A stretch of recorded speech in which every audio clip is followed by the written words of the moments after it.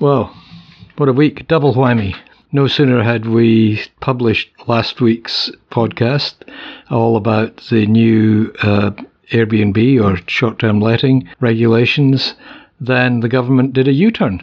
Yeah, they were obviously listening to you, Jimmy, and thought, wow, we realised there are so many problems with it. And then I looked on the internet and discovered that you couldn't actually hear the podcast anyway. We had about 11 listeners, so I had to... And then you were away, you were in Perth. Yes, I was. So I couldn't re-record. But you managed to sort it out, and it was playing okay. And here we are today. We're going to talk about why we think the government changed its mind. We're going to talk about Mascot Towers, the latest on that. And we're going to talk about a massive projected increase in house prices in WA.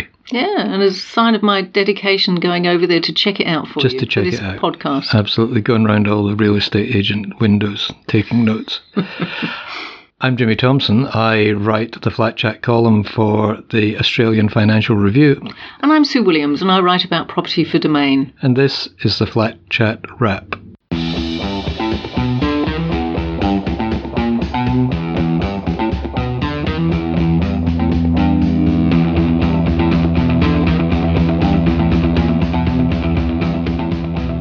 So that was a pretty sudden turnaround by the government on short-term letting. Yeah. I mean, they released it on Friday afternoon a week ago. Take the trash out day, they call it, on the West Wing, where you get rid of all the stories that you don't want them to have too much coverage in the weekend papers, in the hope that they'll all be forgotten about come Monday. The Owners Corporation Network got really upset about some of the provisions. The Stays people, who are also, I think they're owned by Expedia, they got very, very, very upset. And Airbnb stayed very, very, very quiet. Yeah, who knows what they think? Oh, I think we know what they think. Well, yeah. And then suddenly the planning minister came out and said, in the interests of conciliation and fairness and giving everyone a chance to adjust to the plans, they were putting them off until November. And do you think that's a good idea? I mean, given the fact that we've been waiting so long for this. Well, there was nothing in them that was a shock. I mean, they toned down the fire safety things a little bit.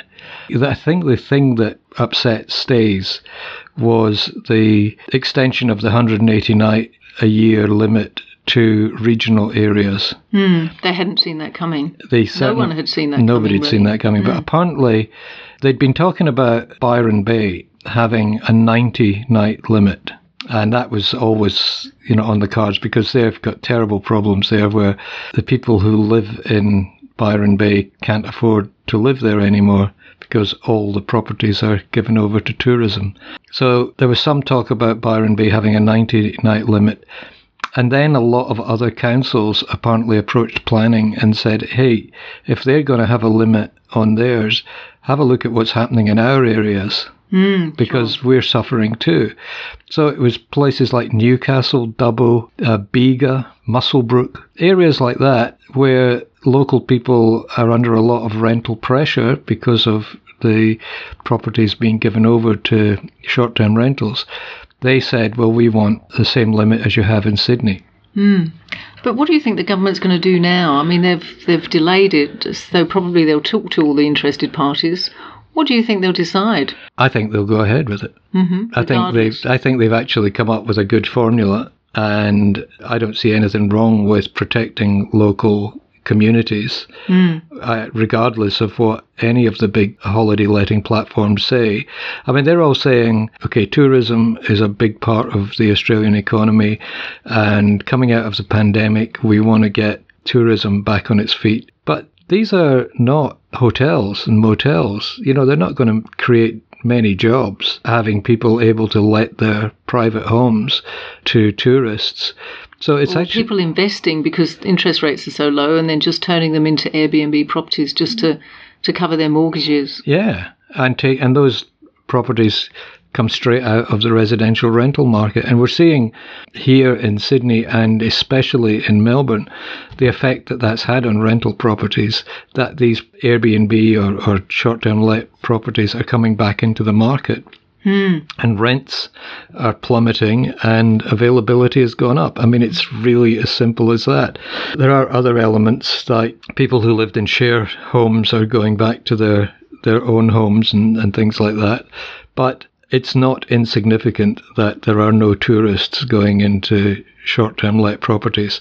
And I think this whole thing about, we got to boost the tourism industry would be true if tourists were coming from overseas to some extent, but they're not. Well, it's interesting because I think a lot of Australians are quite cashed up at the moment because we haven't been spending our money on overseas travel. So we are deciding to travel to the regions much more, but we actually have a bit of money to do it with. So we're choosing to stay in quite nice hotels, really, and we're splurging a little bit more than we would normally. And the government keeps telling us, please do splurge even more. Yeah. So why not stay in a nice hotel or a nice motel, or, even some of the caravan parks are just quite incredible now. They're real lifestyle resorts with fantastic facilities for families. So why not give your business over there, really?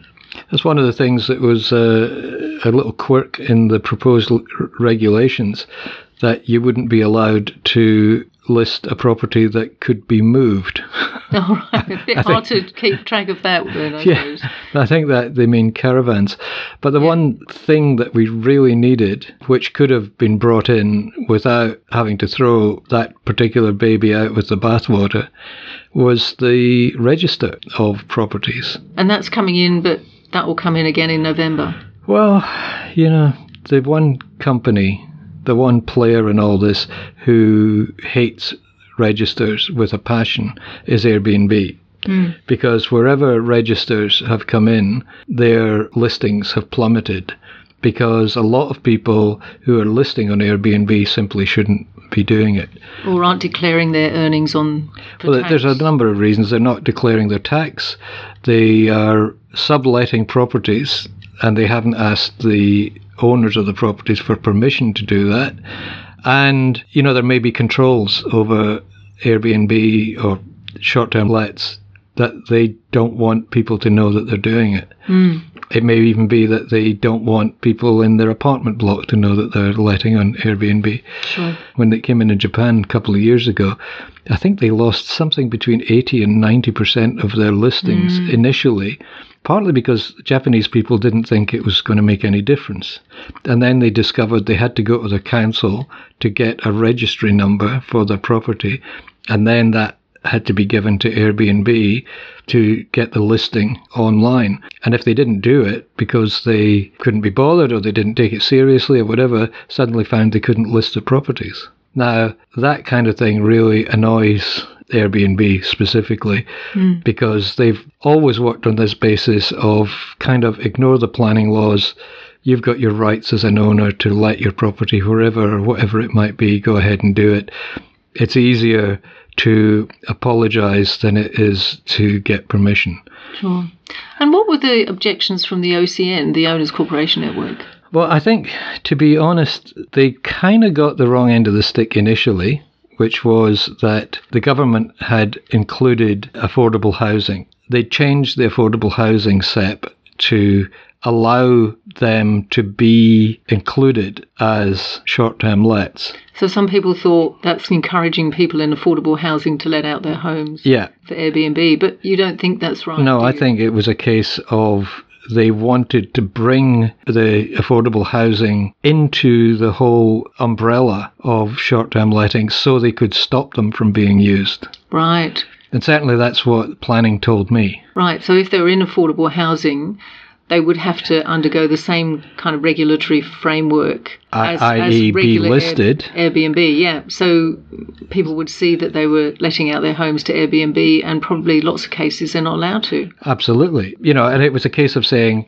okay, we're going to bring you into what is permitted into the general area of short-term letting. But by the way, our regulations mean you cannot use short-term letting. Yeah. Whereas I think they were concerned that if they didn't include them in that part of the law, then people would take advantage. They would go, right, we're not included, we're excluded from this, therefore we don't have to list our properties. Yeah, sure. Well, that's understandable, isn't Yeah. it? And maybe it was just badly worded, if it's caused so much confusion. Shockingly explained. I mean, I don't blame OCN at all. They didn't have time to check with planning. The thing just came out and there it was. A couple of people, not in the OCN hierarchy, but a couple of members got very agitated about it and sparked off this whole thing. And all it took was one email from me to planning to say, really, you're going to allow short-term letting in affordable housing? And they said, absolutely not. Yeah. But then they could have explained it so much better. Oh, absolutely. So, yeah, what will survive? Well, that will survive in some form or another. I actually think that everything that is in the regulations makes sense. They just haven't explained it very well. And that's what the difference will be come November. It will give them a chance to sit down and say, we have done this for this reason. Your question about what was the OCN reaction? The OCN reaction is, as it always has been, that this is framed as home sharing, and it's not. The vast majority of Airbnb and other short-term lets in Australia, the owners are not in the property, they're not sharing anything.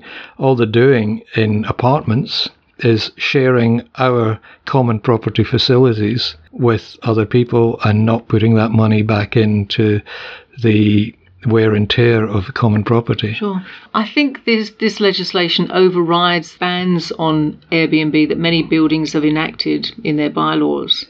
No. Or can the bylaws still No, the be bylaws valid? still stand. Oh, good. Okay. I hadn't realised that. Yeah, the bylaws are still part of this whole framework. So individual buildings can say, no, we're not going to have Airbnb in our building at all. Absolutely. Okay. Oh, that's good, because that's what most apartment owners were really nervous about. City of Sydney did a survey about a year or so ago, and they discovered that investors generally are in favour of being able to let their apartments on short-term rentals if they wanted to. And when you look at the buildings around the city that are mostly owned by investors, then the potential there for getting those bylaws in are pretty limited. Sure. So, we will see what OCN calls quasi-hotels. Yeah, particularly after post-COVID, really, because so many of those apartments are unlet at the moment because there is such a shortage of tenants with no overseas migrants coming in and no students really there. So maybe that will provide a good opportunity for some owners of property to recoup some of their losses. And what you will see in the short term, hopefully. Yeah, and what you will see is a kind of apartheid of quasi-hotel apartment blocks and purely residential apartment blocks. So the apartment blocks that are now mostly residential only will stay that way. Yeah. And the other ones where there's a majority of people who want short-term letting, long-term residents will move out. Yeah. And so the whole buildings will be taken over by short-term lets, which is not what the government wants. But as we've seen in the last week, the planning department is not particularly good at planning. Is it? Or explaining what they're doing with Or the explaining. planning. Yeah, they should have the Department of Explanation. When we come back, we're going to talk about the poor people who invested in Mascot Towers and what faces them and what can be done. That's after this.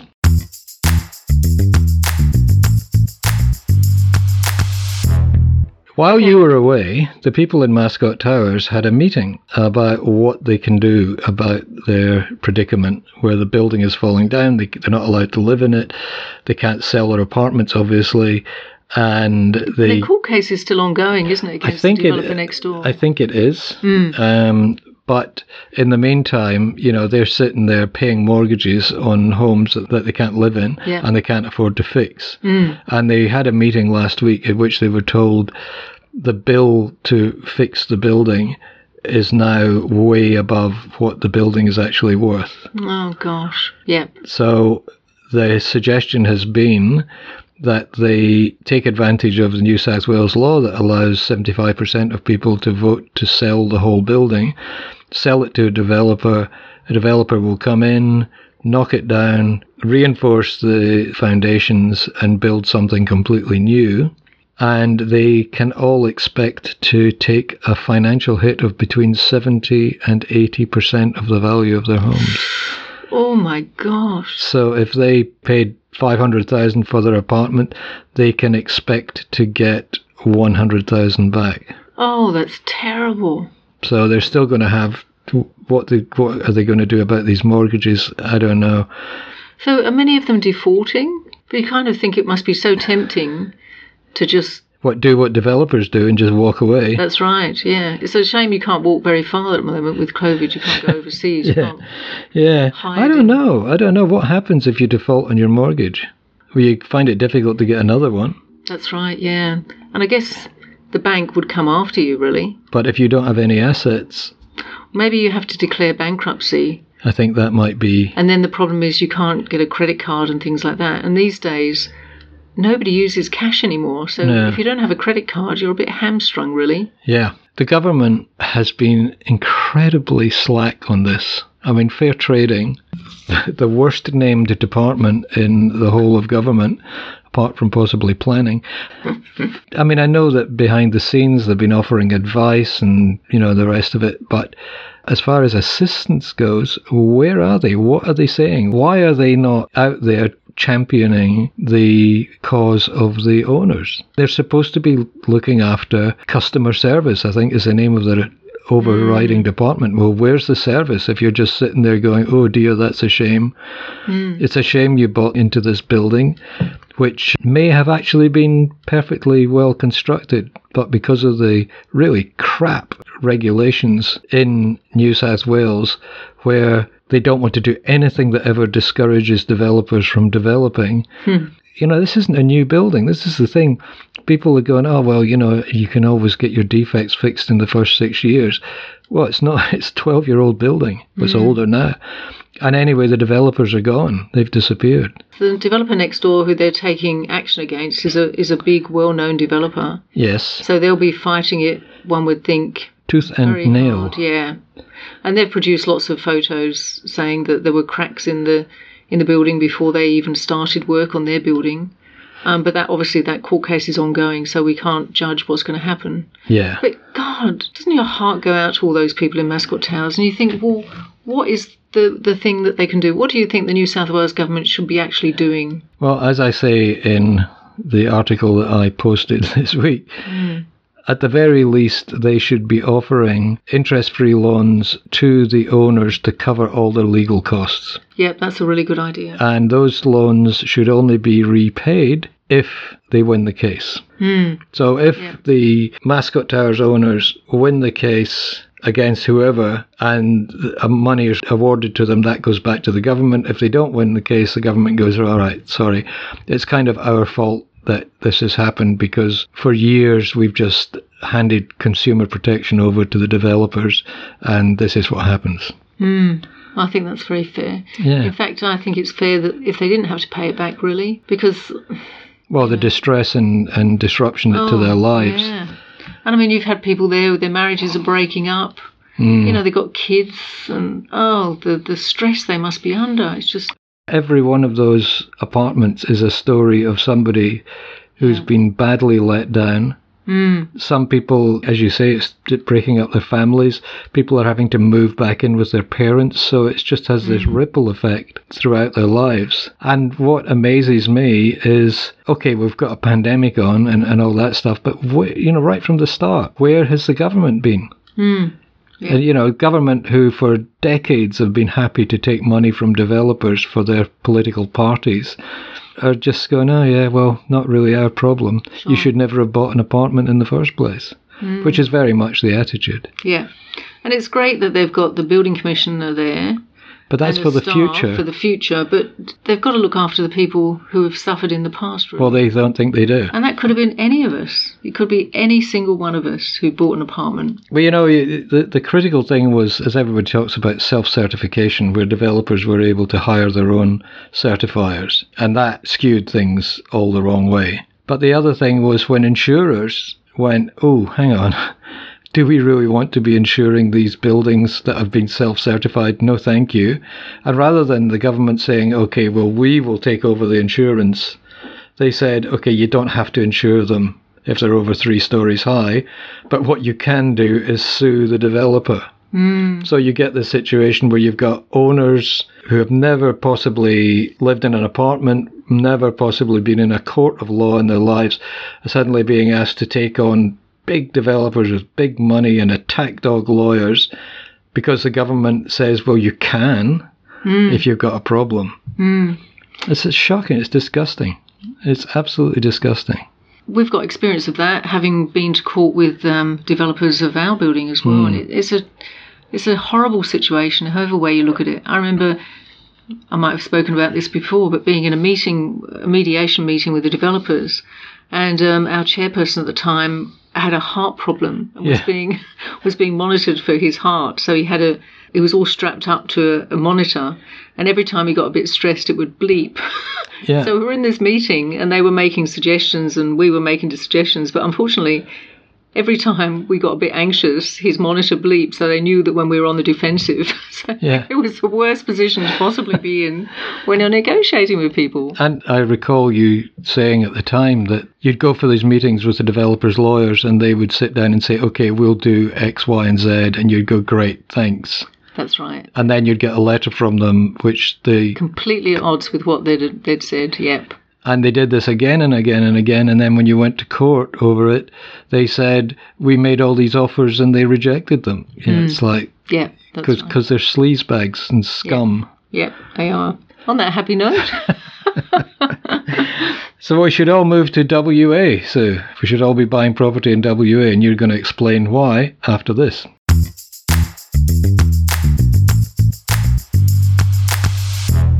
And we're back. So there's a property boom in the offing in West Australia, which you have just visited last week. Yes, there sure is. It's quite incredible because you probably know that Perth has been in the doldrums property for many, many years, really. Yep. Because WA depends on resources, but resources are going incredibly well at the moment. Right. The market is amazingly buoyant, so Perth property is really increasing. And earlier this year, in January, it was the fastest growing property market in the whole of Australia. Wow. Which is quite incredible, really. In the first 3 months of this year, it went up by 5%. Right.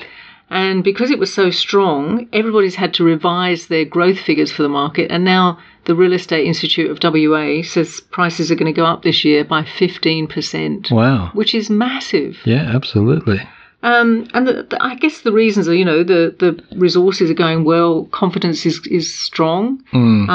So everybody's kind of buying. There's not much supply, although when you go around Perth, there are cranes everywhere, right. New housing estates being built everywhere. Yeah. But it's funny, in some of the suburbs, houses are being sold within 6 days of going onto the market. Wow. And it's incredibly affordable compared to Sydney. Right. So it's still, these aren't going through the roof to the point you couldn't afford to sell in Sydney and buy in WA. No, that's right. You could sell in Sydney and you could buy a couple of houses in Perth right. for that price. Well, there's a plan. Yeah. So WA does seem to be a real boom and bust place, doesn't it? Yeah, it's a very volatile market because resources really go up and down on the international market. So that's a force completely beyond your control and you can't predict what's going to happen in the future. So that's why it's really hard to invest in those resource-rich areas. You kind of look at some of the rates of growth and you think, wow, some parts of WA, some of the mining areas, the iron ore, you've got Port Hedland, yep. the port. I think prices went up last year by about 9%. Right. And you think, wow, this would be a good place to buy residential property as an investment, not necessarily to live there. I would hate to live in Port Hedland. Mm-hmm.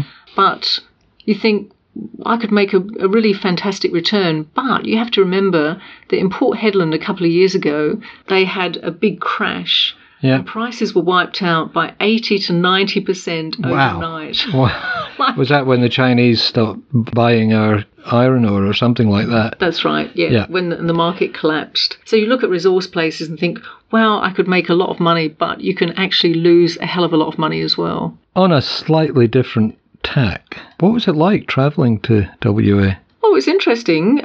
It's funny to be on a plane for such a long time. Yeah. 5 hours on the way there, just 4 hours on the way back. But I had to fill in a lot of forms to be allowed into WA. And then when I arrived at the airport, they'd set up a kind of immigration hub. Right. So you had to go through immigration to get in there. Right. And you had to present your pass. You know, you had to apply for a pass before you got there and had to be approved. Right. And then they asked you questions about where you'd been in the last 14 days and if you'd felt ill and if you'd had any contact with anybody with COVID or had any COVID tests. So it was quite an ordeal getting in, really.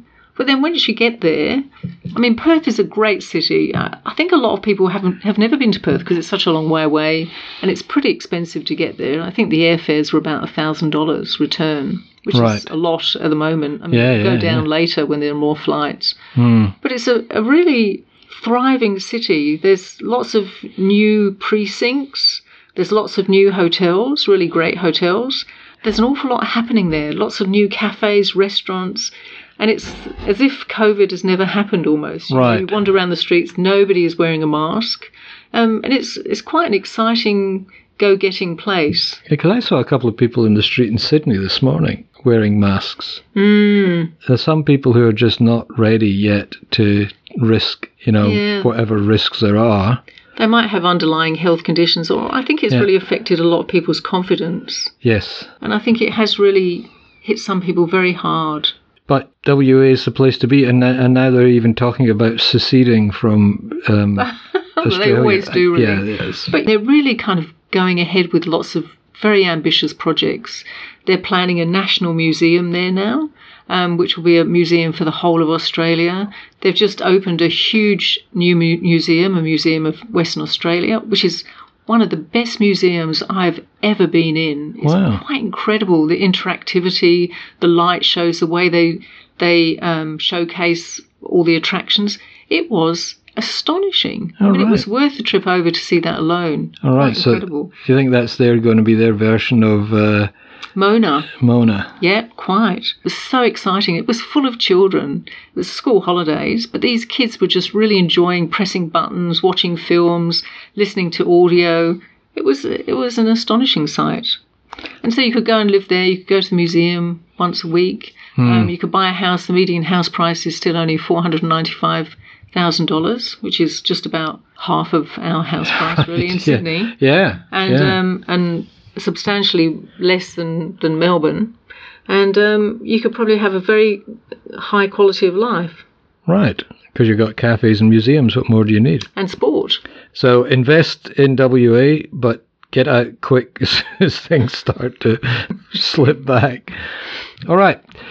Thank you for coming back from West Australia and giving us your words of wisdom. You're very welcome. And thanks for listening. Bye. Bye. Thanks for listening to the Flat Chat Wrap podcast. You'll find links to the stories and other references on our website, flat-chat.com.au. And if you haven't already done so, you can subscribe to this podcast completely free on Apple Podcasts, Google Podcasts, Spotify, Stitcher, or your favourite podcatcher. Just search for Flat Chat Wrap with a W, click on subscribe, and you'll get this podcast every week without even trying. Thanks again. Talk to you again next week.